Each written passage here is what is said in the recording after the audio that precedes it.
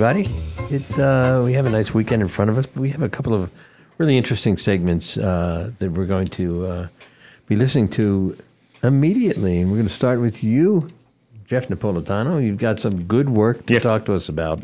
Yes. So there's a few things. The first thing I just want to point out, which is on the front page of the Greenfield Recorder, is the tomorrow's Poor People's Campaign rally in Washington, D.C. And if you're looking at the Greenfield Recorder, there's also going to be a local rally in Greenfield at the Greenfield Common tomorrow from 11 o'clock to noon to be in solidarity. I know that one of the premier activists of Western Massachusetts, Pocky Wieland, is either on her way or in D.C. at this moment, and so it's going to be a big crowd. I hope the networks cover this, but we'll see. C-SPAN certainly will. This is Dan. Yeah, that's a little comfort, but fair enough. We'll get to C-SPAN in a second because there was some interesting January 6th stuff on C-SPAN yesterday. But after we rant a little bit, I'm going to get to an interview that I did with Kate Paulberg-Quam, who is the executive director of the Community Asylum Seekers Project in Brattleboro, Vermont. So I had a very good conversation with her. We're going to get to that in a second. But I realized as I'm yelling at the television yesterday that like I have a radio show that I go on to every once in a while, and I can actually not just have to rant at my TV. Yell at my TV. I got a platform. Yeah. All right. So I'm going to keep the profanities inside. But please do. Thank you. I mean, the thing is, it's so abundantly clear that. I don't know if it's you. I mean, the lawyer is here, so you can tell me if it seems like there was treason involved on the part of the former president and lots of his associates. Certainly, there were laws broken. Certainly, there was, riots, a riot on the Capitol that was encouraged. I mean, I keep thinking about like, what if Louis Farrakhan had assembled, a few hundred angry black men and sent them raging into the Capitol? Like, would we be talking about and debating about this? They would have been indicted. I mean, this is ridiculousness. And there's a debate in the January 6th committee about like whether to refer charges or whether they can refer charges and blah blah blah blah. And why is this taking so long? Why? I understand the need to inform the public of what's going on. I understand the need to let people know how disastrous and how evil and criminal and all the things that happened were. I mean, the picture that's being painted is clearly that they wanted to essentially topple the existing U.S. government and there was an insurrection attempt. Yeah, there was which 100 or 150 years ago we dealt with this in a different way. It was a little bit less. I don't know. What do you think, Dan? You're talking about 1876? Is that what you were referring to? I was talking about the Civil War. Oh, the Civil War. Yeah. When they were engaged in a great civil war, testing whether that nation or any nation can long endure. Yeah. My feelings about it are, well, in defense of Biden, if I may make one, it is going to take a long time for them to process all of the criminal charges because there were so many on that. You mean Garland? Garland, yes. But I'm sorry, the Biden administration, yes, the Justice Department specifically. They are going to have to go through so many different cases. They've filed, 800 plus charges. They now look like they're moving on up to higher level officials. I think there were some members of the Proud Boys that they're now specifically looking at, charging them with seditionist conspiracy, I think is the term they used, or at least I've read in the media.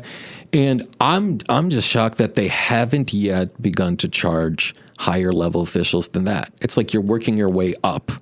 And now you're reaching individuals that were working in the White House, knowing what they were doing was illegal, and yet you haven't charged them. It's okay, but there must be a team in the FBI who's working on this, right, Buzz? I mean, they were now going on two full years. You would think, but Jeff, I want to get back to where Jeff started us here a bit, which is, are you frustrated that nobody has been charged yet? Is that what your frustration is? Yeah, and there doesn't seem to be there doesn't seem to be even the contemplation from the Justice Department that they're going to charge anybody with anything. Well, clearly, the Justice Department is the Attorney General. All right, Merrick Garland. And under him is the charging committee. Sure. So he's got a committee of various department heads. Yeah. Various committees that make decisions about, is this an SEC violation such that we should, indict? Is it, that call a grand jury? Okay. But what is your theory as to why Merrick Garland has not? These people clearly acted as if they were above the law. Nobody's above the law is what we say. So what's your theory about what's taking so long? I have no idea. I mean, but I have to say that if we go very much further, particularly if we go into the midterms without anybody held accountable for something that happened a year and a half ago, you would think this would be like a real big priority. A year and a half ago, then this is going to be lost. I mean, this is ridiculous. This is his job. Like, I understand the desire to put this on television and inform everybody in the United States about what's going on and what happened on January 6th. But as far as I'm concerned, they're preaching to an audience of one, which is Merrick Garland.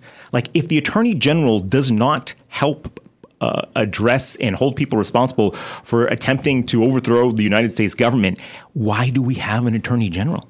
And if he doesn't do anything, isn't he complicit by enabling this behavior? Dan.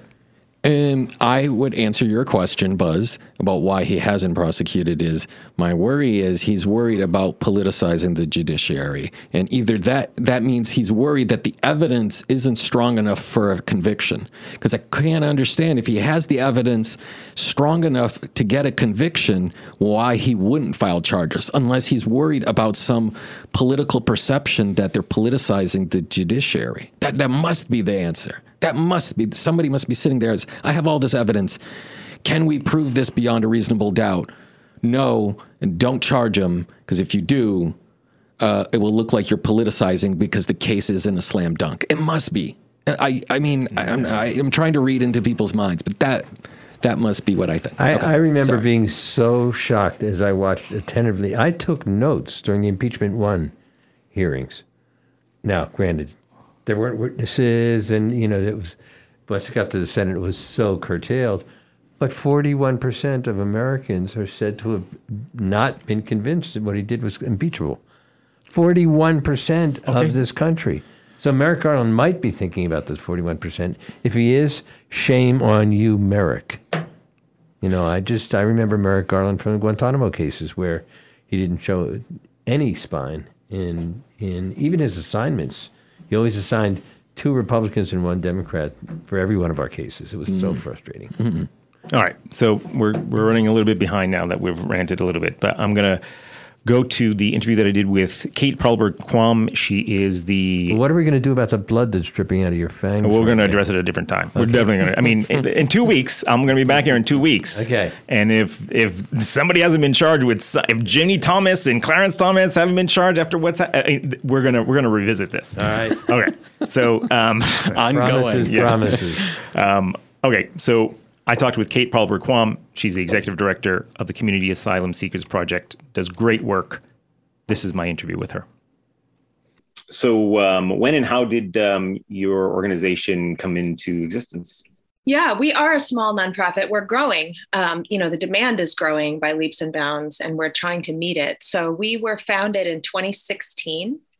By my predecessor in this position, a guy named Steve Crofter, who lives in Bellows Falls, New York. And Steve is a guy who traveled to the US-Mexico border as a volunteer to work in a migrant shelter for a few days and was very moved by the experience and discovered that many people who come across the border have a claim to asylum, meaning that they're fleeing political persecution in their country of origin based on membership in a particular social group. And that those folks are almost always detained at the southern border, sometimes for months and months and months at a time, despite, of course, having, committed no crime. And when he discovered that ordinary citizens can serve as sponsors for asylum seekers, meaning they provide housing and some financial support, that those folks can be released from detention, he came back to Vermont and said, okay, Trump was just elected. This is something we can do in our community. We can do this. We don't need a government official to have good immigration policy for us to be able to step up. So that's what he did.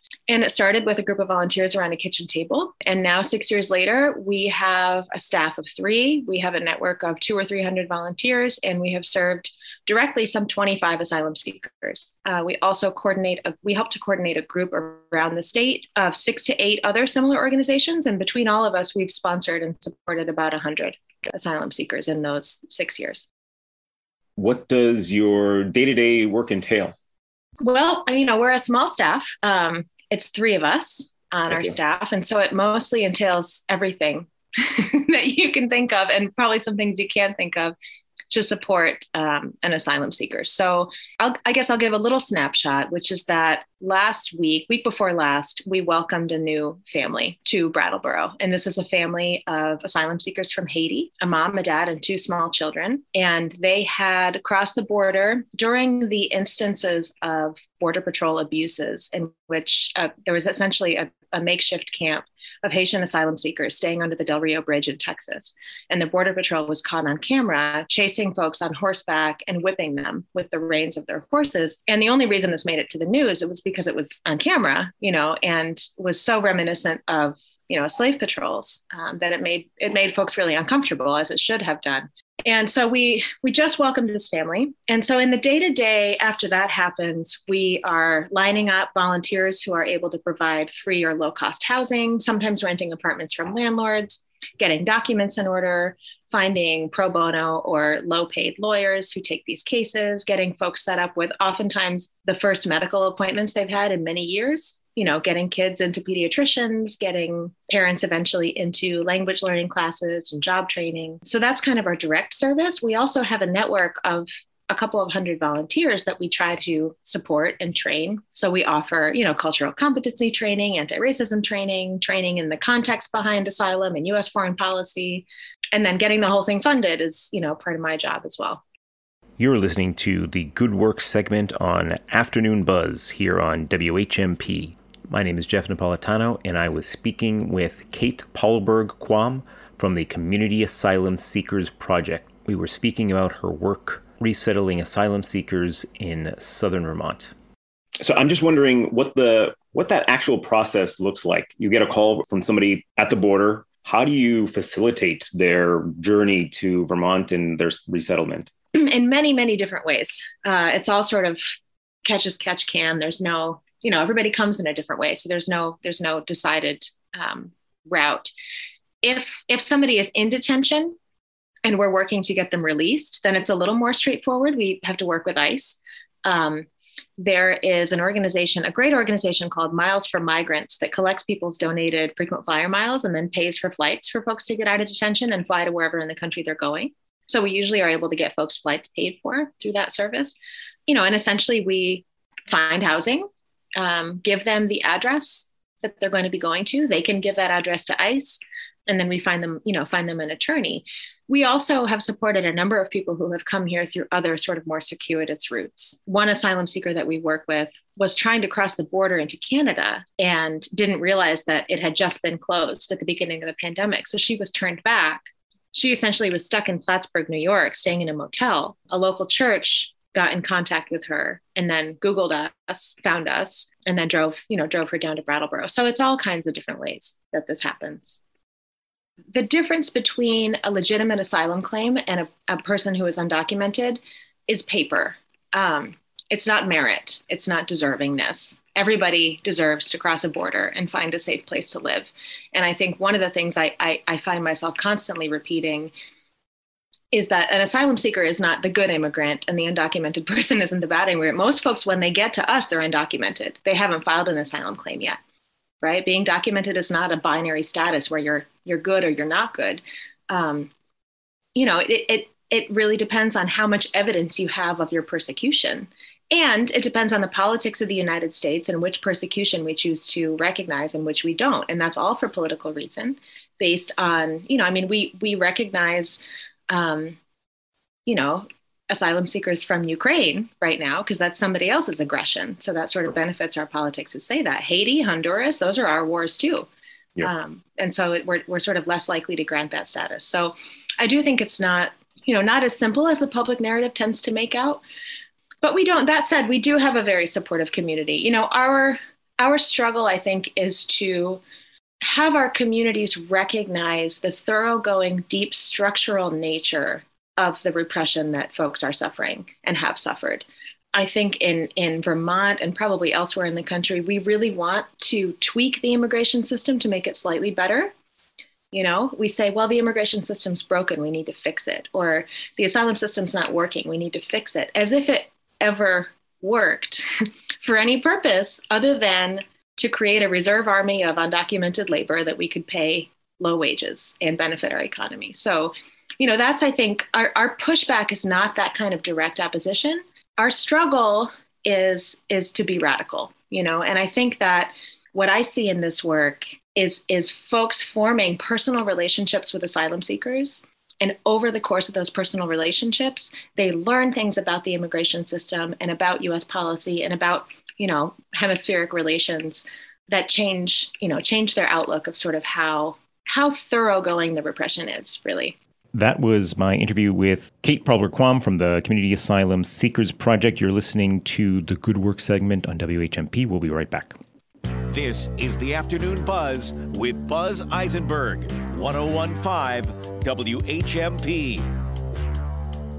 WIC is a free nutrition program that helps working families stretch their food budget and make healthy choices. WIC helps families learn to shop for nutritious foods and offers resources like online nutrition education and an app to make shopping easier. Visit us online at mass.gov/WIC to find out if you qualify. The Afternoon Buzz with Buzz Eisenberg, 101.5 WHMP. Okay, so I talked with Kate Palber-Quam. She's the executive director of the Community Asylum Seekers Project, does great work. This is my interview with her. What I would say, Republicans and Democrats are political parties. That's a political system. They both work for the same economic system. And the economic system that we have necessitates undocumented labor, necessitates repression. I spent several years teaching college classes in Latin American history. And one of the things we used to do was to talk about what the economic driver is of this country. What's their economy based on? And we would identify, okay, well, it's coffee, it's gold, it's sugar. And then say, okay, what political system does that necessitate? What do you need to grow sugar? Oh, you need hundreds of people who work, really hard for 5 years and drop dead. Well, what kind of political system do you need to ensure that that's the case, And I think in this country, we often overlook the ways in which our political system is tied to our economic system and serves it, right? So yeah, for sure. In terms of the transition from Trump to Biden, I think hopes were very high across the board. Biden said the right things. He said them in complete sentences. He respected the identities of the right people, and that's good. That's progress, but the policy hasn't been dissimilar. Biden has, for the most of his administration, refused to rescind this thing called Title 42, which is a piece of legislation essentially that denies the right to seek asylum at the southern border. The right to asylum is enshrined in international law. People have the right to go somewhere and ask for help from another government when their own government is unwilling or unable to protect them. And Title 42 was this measure that was put in place under the auspices of COVID, saying that, well, people can't come here and seek asylum at the port of entry. That's not safe. And that's still in place, despite the fact that my kids don't have to wear masks in school. I can ride on a plane without wearing a mask, we can do whatever we want, but folks can't cross the border, right? So, Biden has made some moves in response to enormous public pressure to try to overturn Title 42, has not been successful. You had Vice President Kamala Harris going to Central America and saying, don't come here, just don't come here, as if folks are just waiting for advice to make a personal choice to save their kids or not save their kids. So, I think we are serving the same kind of economic system as we did under Trump. I think that Biden's foreign policy is not dissimilar, and that's the root of migration, right? Is the militarization of Central America in particular, the militarization of police, decades and decades of political repression and economic exploitation. So, the structural factors are the same. unfortunately. He's nicer and he talks better. I asked Kate Paulberg-Quam, the executive director of the Community Asylum Seekers Project in southern Vermont, about the political education that goes into her work. For the volunteers that we work with up here, we have a lot of wonderful folks that were involved in Central American Solidarity in the 80s and then sort of weren't able to or kept apprised of what was happening in the 90s, right? So then you have this disconnect between knowing what was happening in the 80s is we had these honorable people and priests and nuns who were fighting for the poor. And then in the 2000s, you have a migrant caravan, and there isn't a sense of how those things are connected, right? There isn't a sense of, for example, the wave of free trade agreements, including CAFTA in 2005, NAFTA in 1994, that devastated the economies to the benefit of the United States and our economy. There isn't a sense that, for example, when the Central American Civil Wars, quote, ended, unquote, and instituted these peace agreements, which looked great on paper, at the exact same time, those countries were signing free trade agreements, right, with the United States. They were getting loans from the IMF and the World Bank. And those loans and those free trade agreements dictated, you will not spend money on social spending. You will not reintegrate ex-fighters and ex-combatants into the economy. You will not fund soup kitchens. You will not do this. You will not do this. You will pay your debt. And that's it, right? So the notion that you had these wars that we know plenty about in the 80s, and then we say, oh, well, they declared peace. Peace needs money, right? Peace has to be funded. Peace has to be believed in, and it has to be thoroughgoing. And so, what you have is an entire population of young people, men and women, who are trained to fight, and there is nothing else for them to do, right? And then at the same time, you have gangs like the MS-13 that are deported from the United States, right? Sent from the US to El Salvador and other Central American countries. And that's who's going to take care of you. That's who's going to protect you. And that's where you can, earn a living, right? So of course, the United States is involved in why governments can't protect folks in Central America. Honduras, the democratically elected president was overthrown as recently as 2009 under the Obama administration, supported by the Secretary of State at the time. So it's not ancient history, right? It was Hillary Clinton, I believe. It was indeed. Yeah, it's not charity work we're doing, it's reparations. You're listening to the Good Work segment on Afternoon Buzz on WHMP. My name is Jeff Napolitano, and I was speaking with Kate Paulberg-Quam from the Community Asylum Seekers Project in Brattleboro, Vermont. I'm wondering if you're seeing your work ramping up more lately. I'm wondering what sort of the drivers of it are like. I think in terms of our day-to-day work, we're not necessarily seeing a ramp up because we're so small that we could never hope to meet the need. So really what we're seeing is a ramp up in our own capacity. That said, now that we've been around for about 6 years, we definitely get more calls from people at the border. We don't know how they found out about us, but they get our number and they call and ask for support. Can I come to Vermont? And then we try to make that happen. So yeah, that's a ramp up in a way. And also, as the population of asylum seekers in southern Vermont grows, there's more of a social infrastructure for other folks to come. And so we do see some of that. What's amazing about asylum seekers is that when they have met somebody on their journey, all they want to do is support them. We serve a mom and 2 daughters who live in a 1-bedroom apartment because with the COVID housing crisis, that's all we could find for them. And as soon as they got here, they said, okay, well, I know this other family. I know this other family that was stuck with me in this detention center. Can you support them? They can stay with me. I know there's no housing. They can stay with me. I knew this woman who I crossed the Rio Grande with. I knew this woman. I held her baby when I was swimming the river. Can you please support her too? There's no scarcity mentality among folks when it comes to offering shelter. How can people get involved? If they want to help you in the work that you're doing, can people in Western Mass help you in the work that you're doing? Yeah, we do have a lot of folks in Western Mass who help us. Yeah, people can definitely sign up to volunteer, especially if they are geographically adjacent to southern Vermont. They can go on our website to do that. Many kinds of in-kind donations we're always looking for. So if folks are attorneys and want to talk to us about taking a case, we would love to get a call like that. Same thing with therapists, especially folks who speak multiple languages, folks who have any experience in sort of trauma-informed care are always welcome. And we definitely take money. That's always helpful too. And that was my interview with Kate Paulberg-Quam from the Community Asylum Seekers Project. You're listening to the Good Work segment on WHMP. We'll be right back. This is the Afternoon Buzz with Buzz Eisenberg, 101.5 WHMP. Hey Hey everyone, Gordon Oliver here. I am privileged, along with my co-pilot Tina Marie, to gather and share a community of people, organizations, and experts who are making a difference in improving and positively impacting the financial lives of others. Financial peace of mind is a marathon, not a sprint, so we're cutting through the clutter to help you attain or continue to attain financial freedom. Reverse mortgages and home equity conversion mortgages may be in the future of you or someone you know. So listen in as Millie Potter of Homebridge Mortgage takes on these subjects Saturday at 9:30 a.m. right here on WHMP. Learn Spanish, learn French, or German. Learn a language with the International Language Institute. Speaking the language with others who are learning is inspiring. ILI is a PDP provider for the state of Massachusetts and an accredited provider of continuing education units. Learn Spanish, French, German. 10-week part-time classes start June 27th. Sign up online. One of the world's top language schools is right here, the International Language Institute in downtown Northampton. True terror, as Kurt Vonnegut said, is waking up one morning to discover that your high school class is running the country. So, with Monty's help, we take on the terror of that thought every morning at 9 o'clock. Get in on the conversation. Bill Newman. Weekdays at 9. And again at 5. WHMP. News, information, and the arts.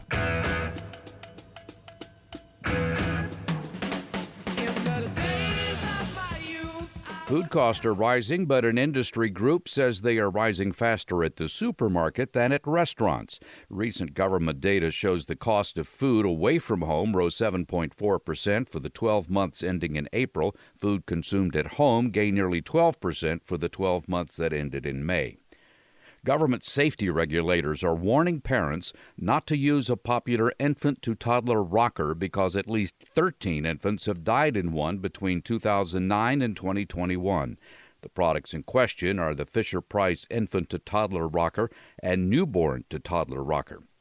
Cardio equipment maker Nautilus is recalling about 7,300 Nautilus treadmills. The company says the treadmills can start up on their own, posing a fall hazard to the user. The firm has received 21 reports of that happening. They say no injuries have been reported so far. I'm Mark Huffman. Learn more at consumeraffairs.com. This is the Afternoon Buzz with Buzz Eisenberg, 1015 WHMP. And welcome back. This is Jeff Napolitano. I'm in my The Good Work segment right now, and you had previously, before the break, heard from Kate Palper-Quam, who's from the Community Asylum Seekers Project. I spoke with her yesterday at length about the work that she did. A couple of things. The most inspiring thing that I think she said to me was that really what our struggle is to be radical. Our struggle is to look at the people who are going through the asylum system with humane eyes, with not thinking about what's legal and what's not legal, because these are often arbitrary guidelines, at least when it comes to immigration. And she was talking about how hopefully with more Ukrainian and Afghan asylum seekers, that we will change our system to be more forgiving and accepting of Haitian and Honduran and other asylum seekers. I'm not sure if the United States is on that path, but that was something that she remarked. And the other thing that she talked about is how they help get people from the border, the Mexican border, to Vermont. They, sometimes they work with ICE. Sometimes they work with just organizations, nonprofits that are doing the work on the border, and how there's this Miles for Migrants program where you can actually donate your frequent flyer miles to help get asylum seekers from the border to places like Vermont, so Kate can help resettle them. So that's the Community Asylum Seekers Project. That's www.caspvt.org. They are based in Brattleboro. And so, we have a couple minutes left, and so I wanted to revisit what we were ranting about before. I had mentioned when we were talking about the January 6th committee, and we sort of cut it a little bit short, but I want to go back to this, how now we have evidence in the person who's being called into to testify in front of the January 6th committee is Ginny Thomas, who is the wife of Supreme Court Justice Clarence Thomas. And so in addition to that, we also have footage from the committee that Representative Loudermilk, which is apparently a name of a person who is a representative, giving a tour to insurrectionists the day before January 6th. And so we're now in a situation where this is reaching the Supreme Court. This is reaching members of Congress, and it just keeps blowing up and blowing up. And I mean, at what point is somebody going to stop this or address this, even try to hold somebody accountable, other than having a prime time, basically slideshow about all of this stuff, which is very compelling. But again, the person who's responsible for doing something about this is our Attorney General. Yeah, you're the lawyer, Buzz. How do you feel? It's very difficult to disagree with anything that Jeff just said. I mean, it's being well done. I mean, I don't have the luxury of sitting and watching it all the time. So I'm reading about it and watching snippets of it on the news, and so I'm not watching it live. Do you have confidence, Buzz, as a lawyer? That there's going to be indictments. There's going to be major indictments of some high-level officials.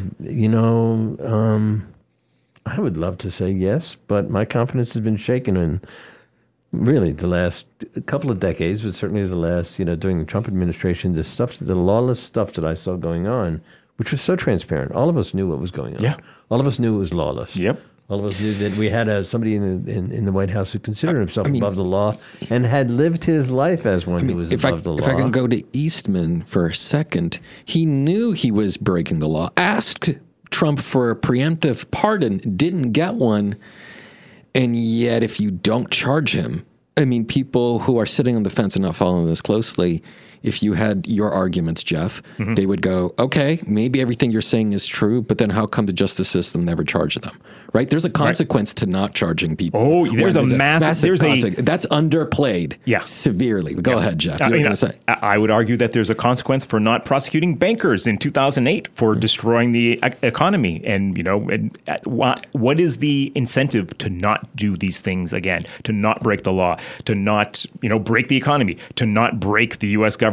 There is no incentives to not do those things if nobody's ever held accountable. That reminds me of Obama's famous phrase about not looking backwards. He's not looking backwards. Got to look forwards. When he had the bankers in the White House with them, says, "Hey, I'm standing in between you and the pitchforks. The people out there are really mad about how you rigged this system in favor of yourselves." And they kind of got a slap on the wrist and said, "Hey, we're going to pass this Dodd-Frank." And we ended up every economic sort of lever was being pulled by Goldman Sachs for the 4 years of the 45th presidency. Okay, so Trump, we got to take a break.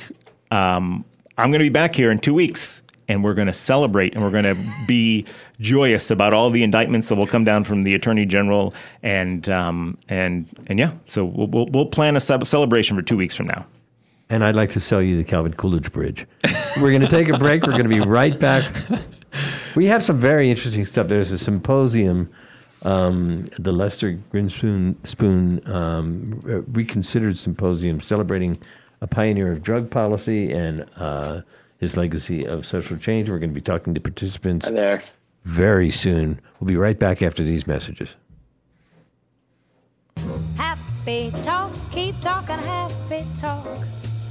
Talk about things you'd like to do. This is the Afternoon Buzz with Buzz Eisenberg, 101.5 WHMP. The Afternoon Buzz is brought to you by Lundgren, family run since 1964. Greenfield's largest automotive group is the place to buy your next Honda, Chrysler, Jeep, Dodge, or Ram. Experience it in Greenfield. For WHMP News, I'm Jess Tyler.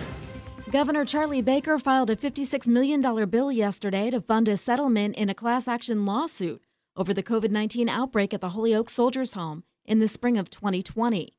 The governor presented the bill to the legislature, which must ultimately vote on a supplemental budget item to approve the taxpayer-funded payouts to survivors of 84 veterans who died of the virus at the state-run home and 84 more who were sickened but survived. East Hampton City Council is giving the stamp of approval to the mayor's $48.5 million budget. The budget for the new fiscal year has increased 5.75% from the previous year. The spending plan was unanimously approved despite contentious talks between the mayor, city, and school officials. Town councilors in West Springfield are not happy with construction on Route 20 that began with no local input. The construction will reduce the number of lanes from 4 to 2. Council President Edward Sullivan said that he first heard of the plan a couple of weeks ago, and there should have been more communication before the construction started. The goal of the project is to cut down on the number of conflict points between vehicles and help reduce speed. The Massachusetts Department of Transportation is resurfacing 1.2 miles of Route 20 from East Mountain Road in Westfield to Dewey Street in West Springfield.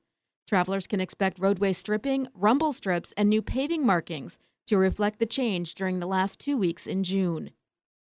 Your forecast: scattered thunderstorms for the rest of the day today, otherwise cloudy, high of 86.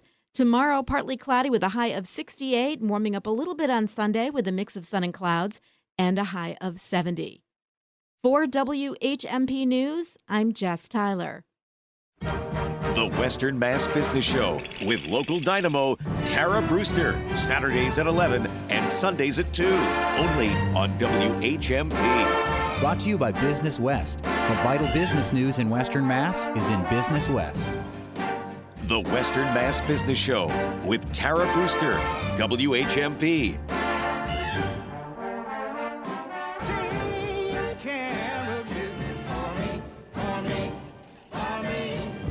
Stop what you're doing. The financial markets are in ruins. You're in debt up to your... And you hate your job. And you keep hoping for a better way. There is. My one-man show, Yield of Dreams. I'll demystify your money myths, transform your life, and entertain you all at the same time. Curious? Join me, Charlie Epstein, June 23rd, 24th, or the 25th at Holyoke Community College for a financially entertaining evening. Get tickets at yieldofdreams.live. Free for all students, and start living a life of wonderment, joy, laughter, and play. A lot of mattress stores, all they talk about is price.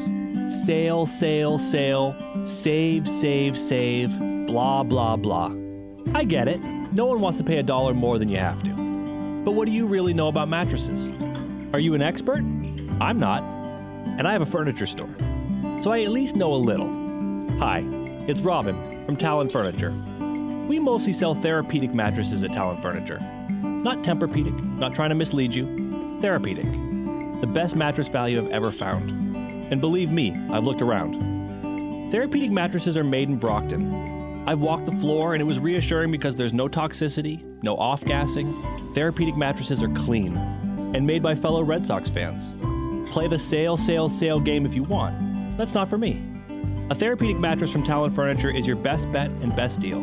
Today, tomorrow, or whenever you decide to buy a new mattress. This is the Afternoon Buzz with Buzz Eisenberg, 1015 WHMP. Grab your coat and get your hat. And welcome back on this Friday afternoon. For our last segment, we're going to be talking about a really interesting symposium that's going to be conducted at UMass next Friday, the 24th. It's going to begin at 7:30. It's a symposium. It's really celebrating Lester Grinspoon. It's called Lester Grinspoon Reconsidered, celebrating a pioneer of drug policy and legacy of social change. With us is Dr. Peter Grinspoon, one of his two sons who will be appearing as participants. Also with us is the head of the University Archives at the University of Massachusetts, Aaron Rubenstein. And we're going to start with Alan St. Pierre, a former executive director of the National Organization for Reform of Marijuana Laws. And Alan, could you tell us about what the symposium is going to be? Yes, thank you. Good day. It is as we've been calling it behind the scenes, a Lest Fest, a celebration of Lester Grinspoon's academic life and that of an activist. He was extremely prescient in the 5 to 7 books, as I recall, and he wrote on issues having to do with marijuana, heroin, cocaine, amphetamines, hallucinogens, and all of it was very pragmatic, scientific-oriented, as we would call it today, sort of harm reduction leaning. And coupled with all of this work in the 60s, 70s, and early 80s, along with some best-selling books, Marijuana Reconsidered, Marijuana the Forbidden Medicine. These are in any drug policy reformer's library, is also his activist life. He was one of the leading figures in the country against the proliferation of nuclear war, and specifically organized along with Dr. Carl Sagan, protest out in Nevada and the MX missiles, many of us will recall from the early 1980s, which made big headlines. He was an extraordinary individual, and so this conference is to recognize not only all the things that he did in his life and but the recognition of all the good has come from the kind of work that academics like him did that many of us are enjoying today. It really sounds exciting. Aaron Rubenstein, you're the head of University Archives at UMass. So you'll be welcoming people. You'll be this is the kind of thing that UMass does to inform people about various things. So tell us your role in this symposium. Sure, thank you. I'd be happy to. So UMass has been looking to document social change in general for about 20 years now. And one of the things that we discovered is as we've been going down that path and trying to figure out how best to, in the archives, document the history of social change movements and of activists, we've seen how activists understand the interrelated nature of movements. So it's not just the peace movement, economic justice, racial justice, but it's how these movements connect to each other. And it became clear early on that drug policy was a really key part of understanding a lot of the social issues that drive social change movements. So we've been working on building a archive, basically the place to go in the country to understand how the movement to end the prohibition on cannabis came about.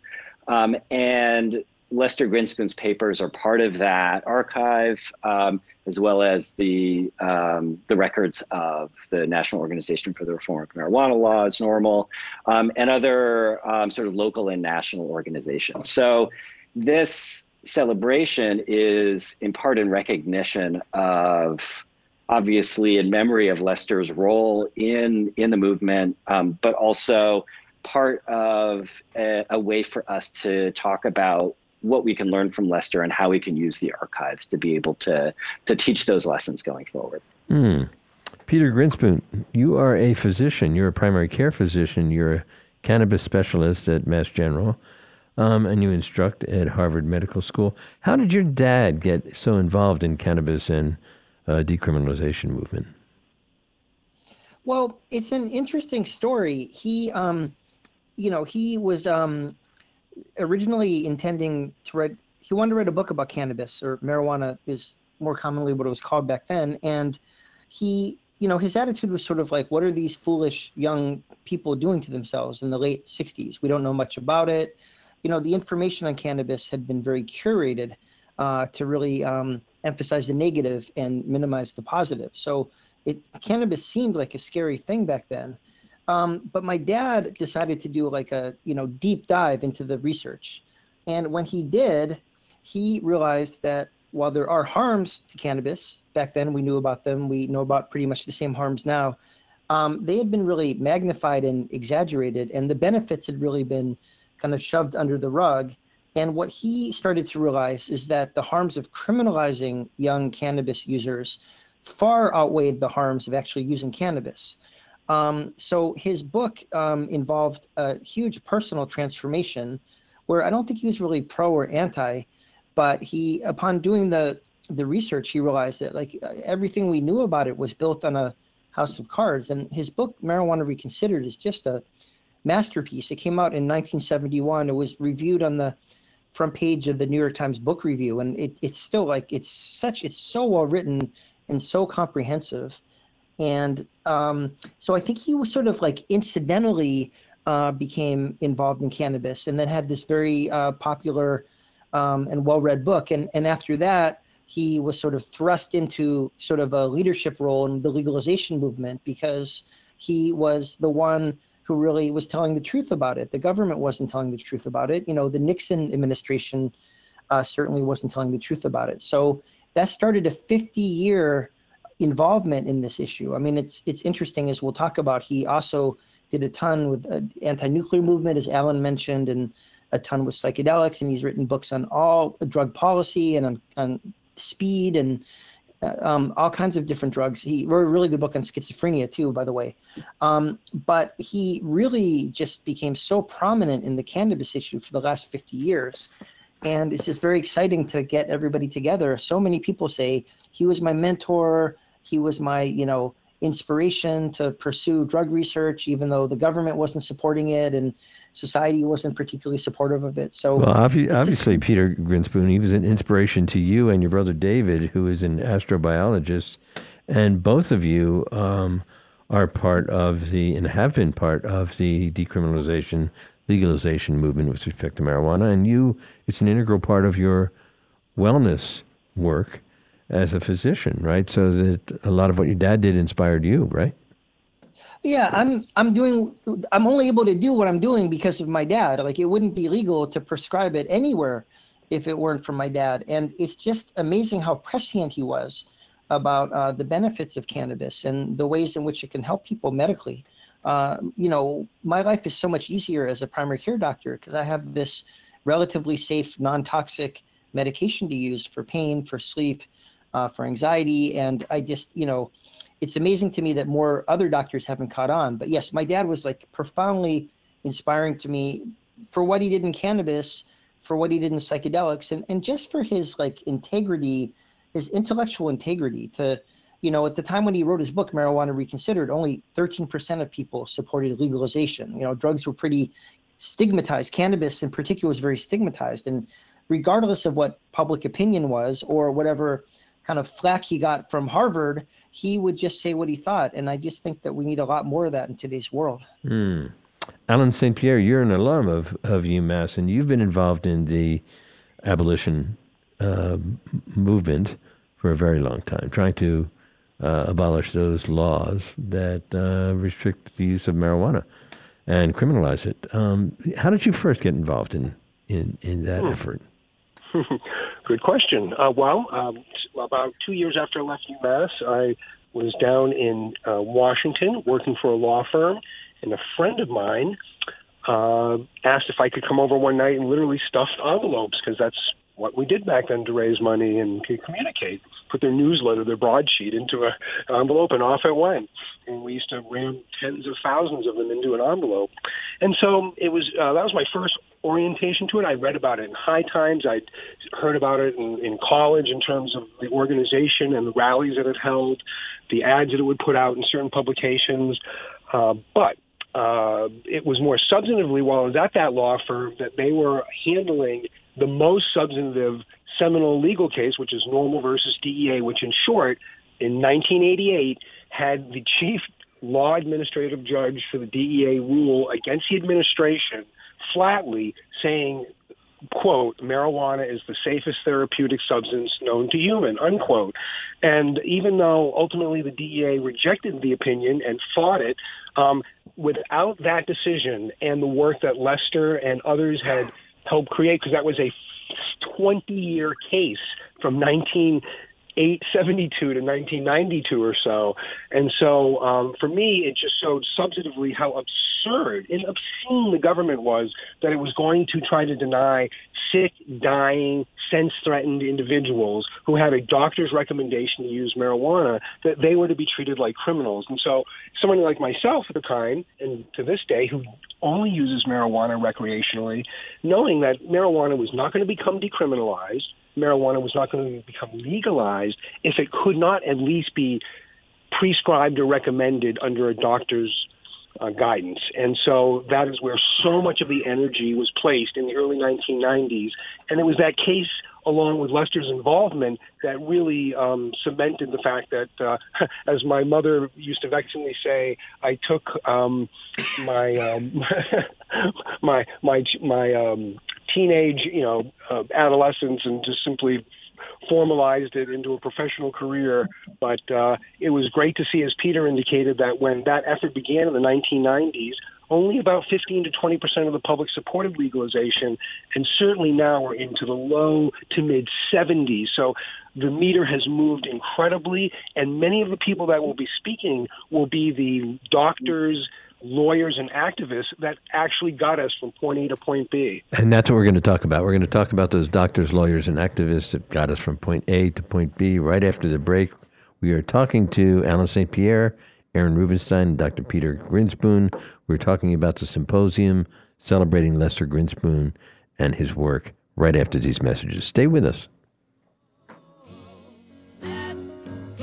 This is the Afternoon Buzz with Buzz Eisenberg, 101.5 WHMP.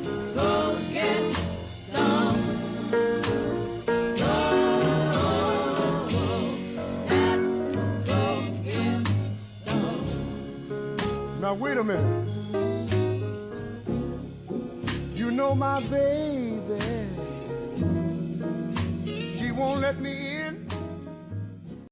Lundgren Honda. Experience it. Now, it isn't just one thing. It is everything you expect when you're looking for your next car, your first car, or to repair your car. Award-winning customer service, no hassle, negotiation-free pricing, and friendly, familiar faces you know and trust with your vehicle. Hi, it's Rob from Lundgren Honda. Summer is heating up, and we want you to be ready for those summer road trips. So we are offering a summer road trip inspection. One of our trained technicians will perform a thorough multi-point inspection of your vehicle, along with an air conditioning and performance test and front-end alignment check. This will ensure that your vehicle is safe, your AC is working to its potential, and the alignment readings are within spec. All this for $49.95. So please call, stop by, or go online to LundgrenHonda.com and make an appointment today. Consumer Satisfaction Award winners 2 years running. Lundgren Honda proudly provides you with an award-winning experience. See the latest selection of new and certified pre-owned cars at 409 Federal Street and LundgrenHondaofGreenfield.com. Lundgren Honda of Greenfield. Experience it.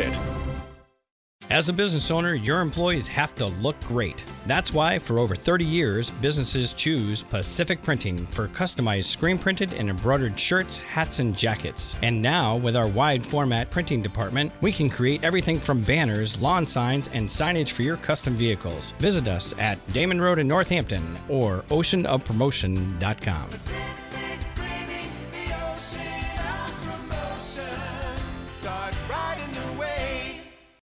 Come on over to the Co-op, the Greenfield Cooperative Bank. Hi, I'm Mike Buckmaster, Senior Vice President, Commercial Lending at the Greenfield Cooperative Bank and Northampton Co-op Bank Division. We have the best local commercial lending team in the Pioneer Valley. We're an SBA preferred lender, and unlike other banks, each of our team members has individual lending authority for fast local decisions. Hi, I'm Barbara Campbell, Assistant Vice President of Commercial Lending. Whether you're looking for a business loan or a line of credit, we can get your plans off the ground. Come and see us for help. And I'm Jim Alexander, Vice President, Commercial Lending. You can reach any of our experienced commercial loan officers by phone or through bestlocalbank.com. Meet one of us at your business or any of our locations. Greenfield Cooperative Bank is an equal housing lender, member FDIC, member DIF. You can count on your friends at the Co-op. When it's happening here in the Valley, we're talking about it. Northampton is an expensive place to live. East Hampton is less expensive than Northampton. Holyoke is less expensive than East Hampton. Northampton is not responsible for making everybody that wants to live here able to live here. I mean, this is a true, real impediment for folks that are coming into Northampton looking to use a Section 8 voucher. This acts as another barrier to be getting into those units. 1015, 1400, and 1240. We are the Valley. We are WHMP. This is the Afternoon Buzz with Buzz Eisenberg, 1015 WHMP. And we are back, and we're looking at this exciting symposium celebrating the work of Lester Grinspoon. And we are talking to Alan St. Pierre, the executive director of NORML in the past, and somebody who's been an activist fighting the prohibition against marijuana for decades, literally. Aaron Rubenstein, who's the head of the University Archives, and Dr. Peter Grinspoon. What I understand is that the way that this impressive panel and session moderators has been organized is with looking at the past, the present, and the future with regard to marijuana. So I guess the best place to start here is to ask Peter Grinspoon, why Carl Hart is the keynote speaker on the registration site that I'm looking at. Why Carl Hart? Carl Hart is a phenomenal writer and a phenomenal speaker. We're so excited to have him. I mean, the whole conference is going to be like a who's who in the worlds of psychedelics and cannabis. It's not just cannabis, but Carl Hart is the head of, I believe, psychology at Columbia University, the Department of Psychology. And he is a drug researcher who has written several books. His most recent one was Drug Use for Grownups, about the links between racial justice and sort of our government's attempts to taint and stigmatize drugs. Again, this is like a fascinating story. His personal story and his research is fascinating. And he's just really electrifying in the way he can bring out these connections, just related to what Aaron said a little earlier in the show about how these different social justice movements are linked together. They're like intersectional, which is a word that my daughter would use, who just graduated from Wesleyan. But they really are linked together. And Carl Hart's gonna, first of all, what's interesting about his evolution from like a dutiful drug researcher proving that all drugs were bad to someone who actually completely flipped on this and thinks that drugs should just be legal and accessible to people who are responsible about them. But also, he, in his books, makes the most fascinating connections between the fight for racial justice and the criminalization of drugs. So he is our keynote speaker because he's the one who can bring it all together. Though that does not to say anything about the other panelists who are also equally spectacular. Aaron Rubenstein, you are an archivist. What do you see here in terms of this, especially with regard to the past, the present, and the future of marijuana in treatments of disorders and even as a recreational activity? Well, the thing that is most striking to me is, I mean, beyond just the value and importance of understanding the history of how we got to where we are now in terms of legalization of cannabis and hopefully following soon other psychedelic drugs. But also that, you know, there is a pretty broad impact of understanding that history beyond just drug policy to, you know, as Peter was saying, understanding racial justice in particular, but also just how movements come about, how drug policy movements and how any movement can develop out of you know, a bunch of people who want to change something that they feel is problematic in our society. So by being able to preserve that history and make it available to as wide a range of people as possible is really our goal. That is a lofty goal, and it makes perfect sense. So, Alan St. Pierre, can you tell people who are interested, and I hope a lot of people are, in registering for the symposium? It's a one-day symposium, Friday, June 24th. Could you tell people about how to find out more about it? Well, they can certainly just type in Lester Grinspoon, University of Massachusetts, and it's going to come right up in all the search engines. It's just been extremely well tagged. It's free. It's an all-day event. There's going to be great little interludes all throughout the day with people, video and memoriams to Lester, and there's great reception afterwards.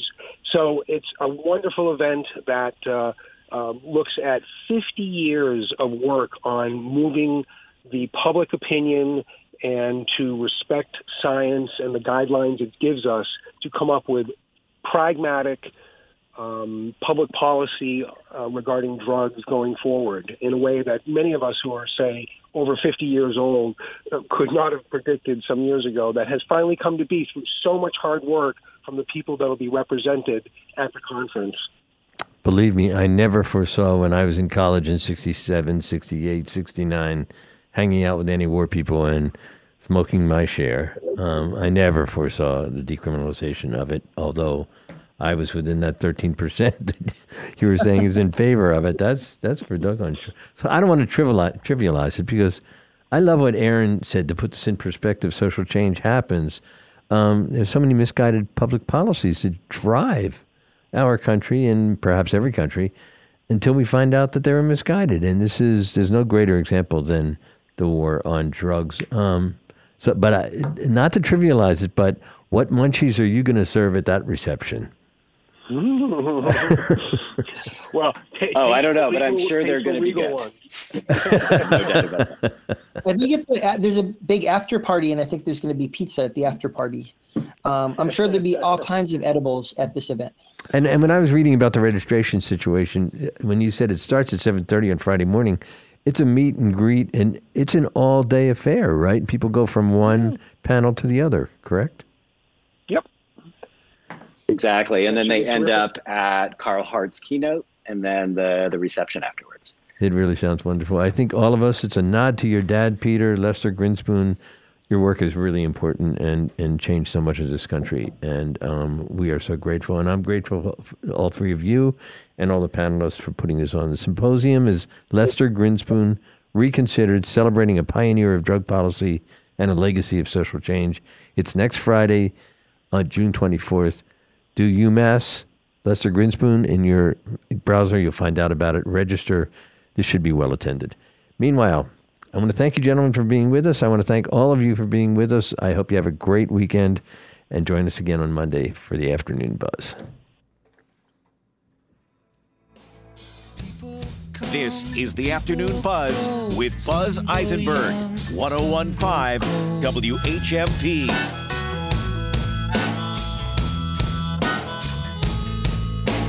I woke up in between memory and a dream.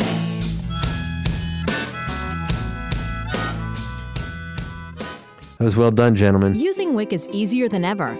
Now you can use the WIC card instead of checks for your food purchases.